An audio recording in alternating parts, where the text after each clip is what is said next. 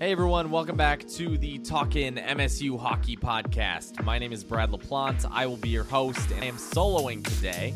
I just wanted to dive into Michigan State's news that's been breaking this week. Sort of had a roster leak in the last couple days, so I wanted to touch on that, what we can expect from the roster next season, and what I think about these players.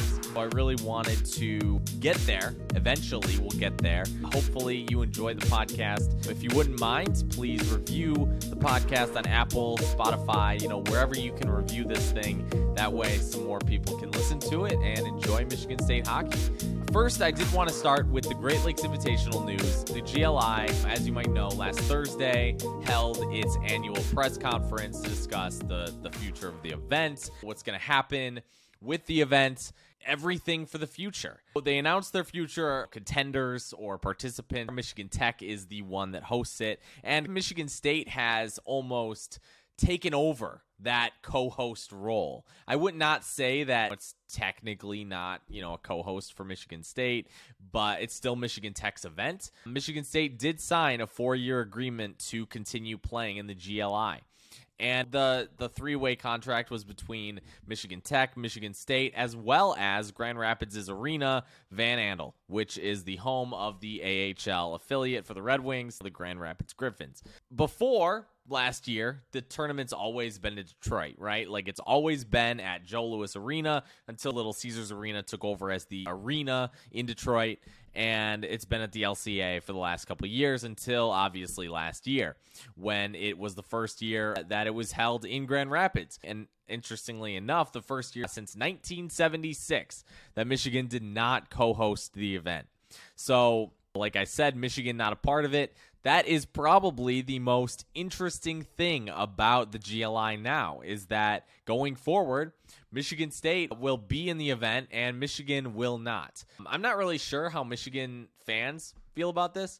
It's one of those things where Michigan's always just been a staple, right? The event has always been synonymous with both Michigan Tech and Michigan. It helps because a lot of Michigan Tech fans are fans of Michigan, right? They're fans of both schools.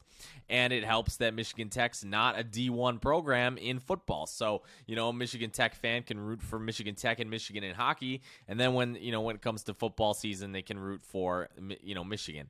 It's just very interesting to see Michigan not be part of this event anymore. And I don't know. I mean, the prestige also seems like it's been lacking as of late. I still enjoy the event. I'll still go to Grand Rapids. I'm not really sure where other people are at on it. I would love to hear your thoughts. As a fan, the tickets kind of get expensive, and do I really want to travel to Grand Rapids for that? It was the first year since '76 that Michigan did not co-host.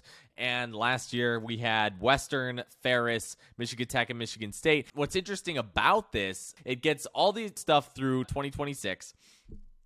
It's very interesting because Western, Michigan, and Ferris, both teams that played last year, will be in 2 tournaments within the next 4 years. So we got the 2023 invitational participants, right? And there's also Ferris State, right, that played last year, and Alaska will be in the tournament. And it will take place on December 28th and 29th at Van Andel Arena, as we mentioned. Then next year, we're going to have Western Michigan and Northern Michigan, right, for 2024. Like I said, it's sort of an alternating sequence between Western and Ferris. So we got Western Michigan, Northern Michigan 2024. 2025, we'll have Ferris State and Miami University in Ohio.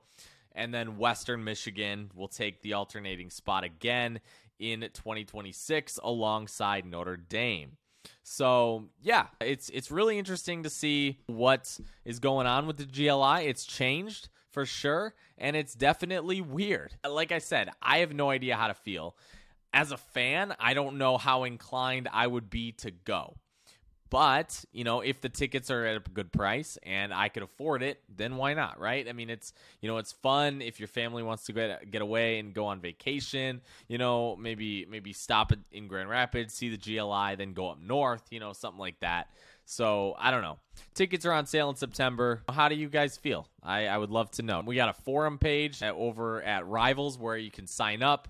And actually, just kind of a side note, the site I do all the hockey recruiting news for michiganstate.rivals.com.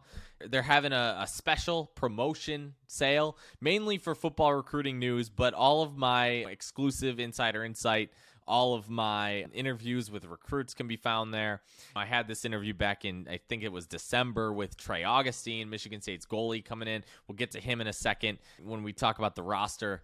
But yeah, all that stuff can be found. You just go to the site. You could sign up. I believe it's either a discounted rate or a free trial. It might be a free trial until I think for a couple months, right? You can use the promo code MSU Visits and find it there. So thank you again for, supporting my work, supporting what I do. It's been a good time. So we got a lot of stuff that we're planning and a lot of stuff that's, fun.